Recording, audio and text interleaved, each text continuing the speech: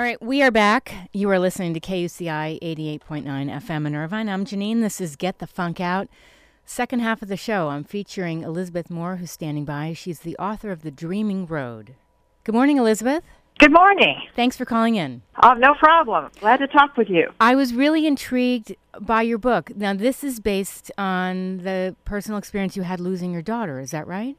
Yes, that's correct. Yes, I lost my daughter, Cassie, in 2002. Oh, I'm so sorry. I would like to talk actually about the process of writing this book because it's really intriguing how you blended the personal loss and how you wrote about this. Yes, it was really interesting kind of how it all evolved. It started out as a diary. When I went to my daughter's funeral, a very kind lady after the funeral suggested to me that I start a diary so I could record my experiences and my thoughts and feelings after her death. And she said that, if I kept journaling over several years, I would be able to see kind of a timeline for my recovery. Mm-hmm. And I had kind of always journaled in the past, and so I thought that maybe this would help me. I was at that time desperately seeking anything that would make me feel better. So I started writing, and then I was in the process of writing. I started to started to communicate actually with Cassie, and so I started writing down. I would ask her questions, and I would hear answers in my mind, and it was kind of an extraordinary thing. I didn't know if it was my imagination or if it was something that was really real. Mm-hmm. But it was kind of amazing to me how it all transpired. So here's a question for you. Did you suspect that your daughter was troubled at the time, or did this come as a complete surprise? What was going on? Yeah. Oftentimes, unfortunately, suicide in teenagers sometimes just comes out of the blue, and it just hits you broadside. I mean, we all knew that she was a little bit depressed. She had told me one time that her best friend suggested that she talk with me because she was feeling a little bit depressed. Mm-hmm. And so I took her to a therapist, and the therapist told me, well, she's just having a little bit of the exaggeration of the normal ups and downs of teenagers, nothing to worry about, but maybe we should have her doctor prescribe her an antidepressant just in case.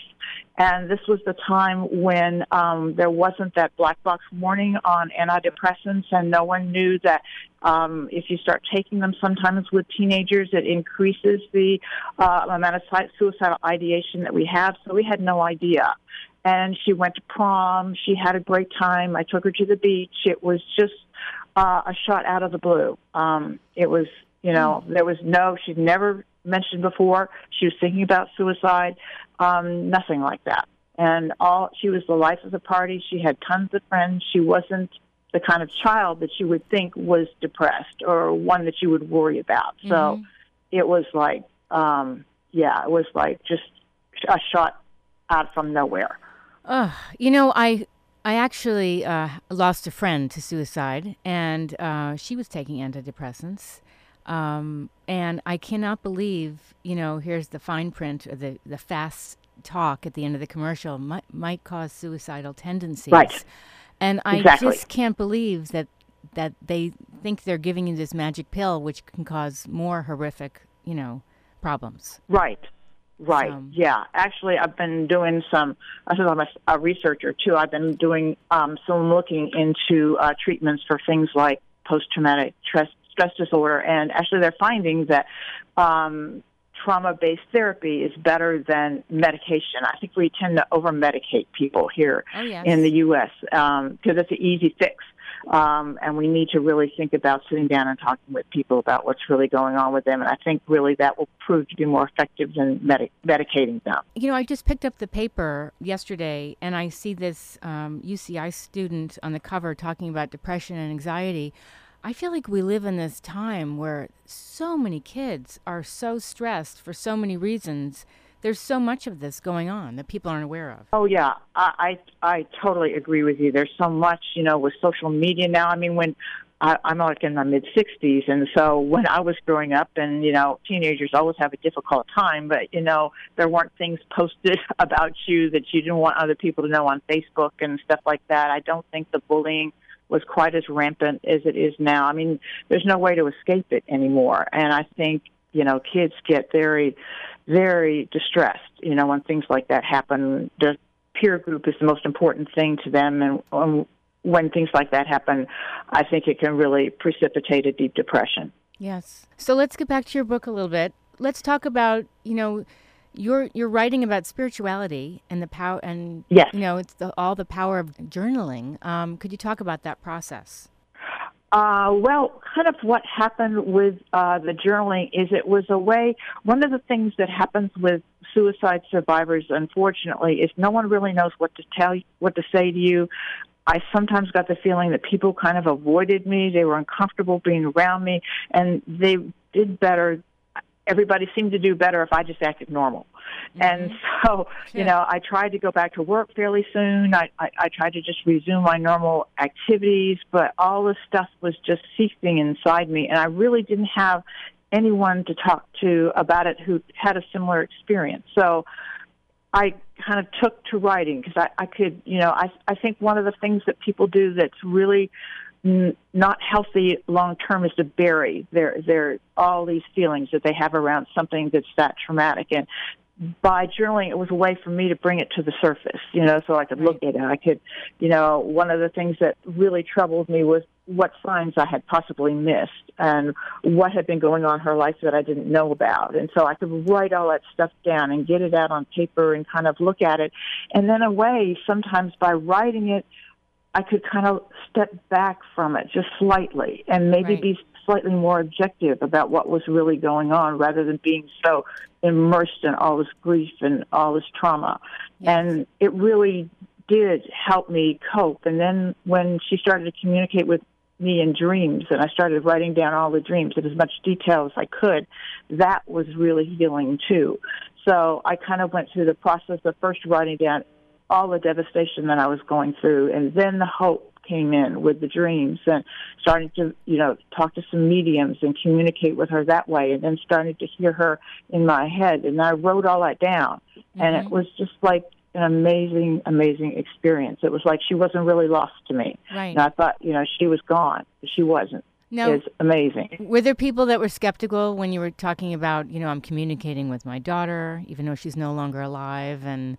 Oh, absolutely. Yeah. Yeah, I really didn't tell many people about it because, most people, especially with a scientific background, would just say, well, it's really nice that you think that way, but really, based on my perspective, it's probably wishful thinking, or my imagination. Yeah, that nobody, except for some people who had similar experiences to mine in communicating with people who passed over, had vivid dreams of relatives after they passed over. They were the only ones that believed me. Everybody else thought I was losing it a little bit. Right. Yeah. But it sounds like writing this book was very cathartic after losing your daughter. Yes. I mean, you became a detective to kind of uncover what was going on in her life, but it became very cathartic to write this. Yes, absolutely. Absolutely. And it really started... I really started healing when I could communicate with her again. And it was so interesting, I think people kind of shut out this belief that they can communicate directly with people from the other side. I just found that if I just got really quiet, really calm, and asked her a question, and I just waited, I would hear something in my mind. I would hear some sort of response in my mind. And I wouldn't censor it. I wouldn't say, oh, this is just my imagination. I'm just dreaming all this up. I'll write down everything that I heard. And the more I did it, the easier it became. And so I'm not convinced anymore that, they're gone and we'll see them again when we go to heaven. I think we can have an ongoing relationship with people who crossed over. We just kind of have to let go of the need to have them with us in the physical in order to reach them on the other side. So, yeah, it completely transformed me. What advice would you give to people that have gone through a similar experience? Well, first of all, I would tell them not to bury it and try to just move on and pretend like it never happened. I would tell them to find a group of people that, they can really trust and talk about, how they're feeling, what their process is. There are lots of grief counselors that are trained in helping people go through this, but it's easy to get stuck especially with suicide, and all the guilt that you feel and all the grief, and that kind of holds you back from being able to experience joy in life again. You don't feel like you deserve it.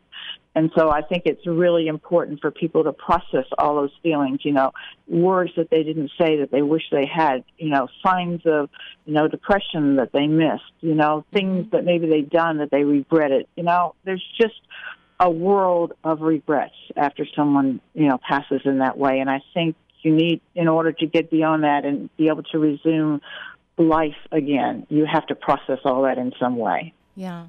You got a great review from Forward Reviews. The Dreaming Road is a lovely tale about loss, healing, and what it means to be human. That was great. Yes.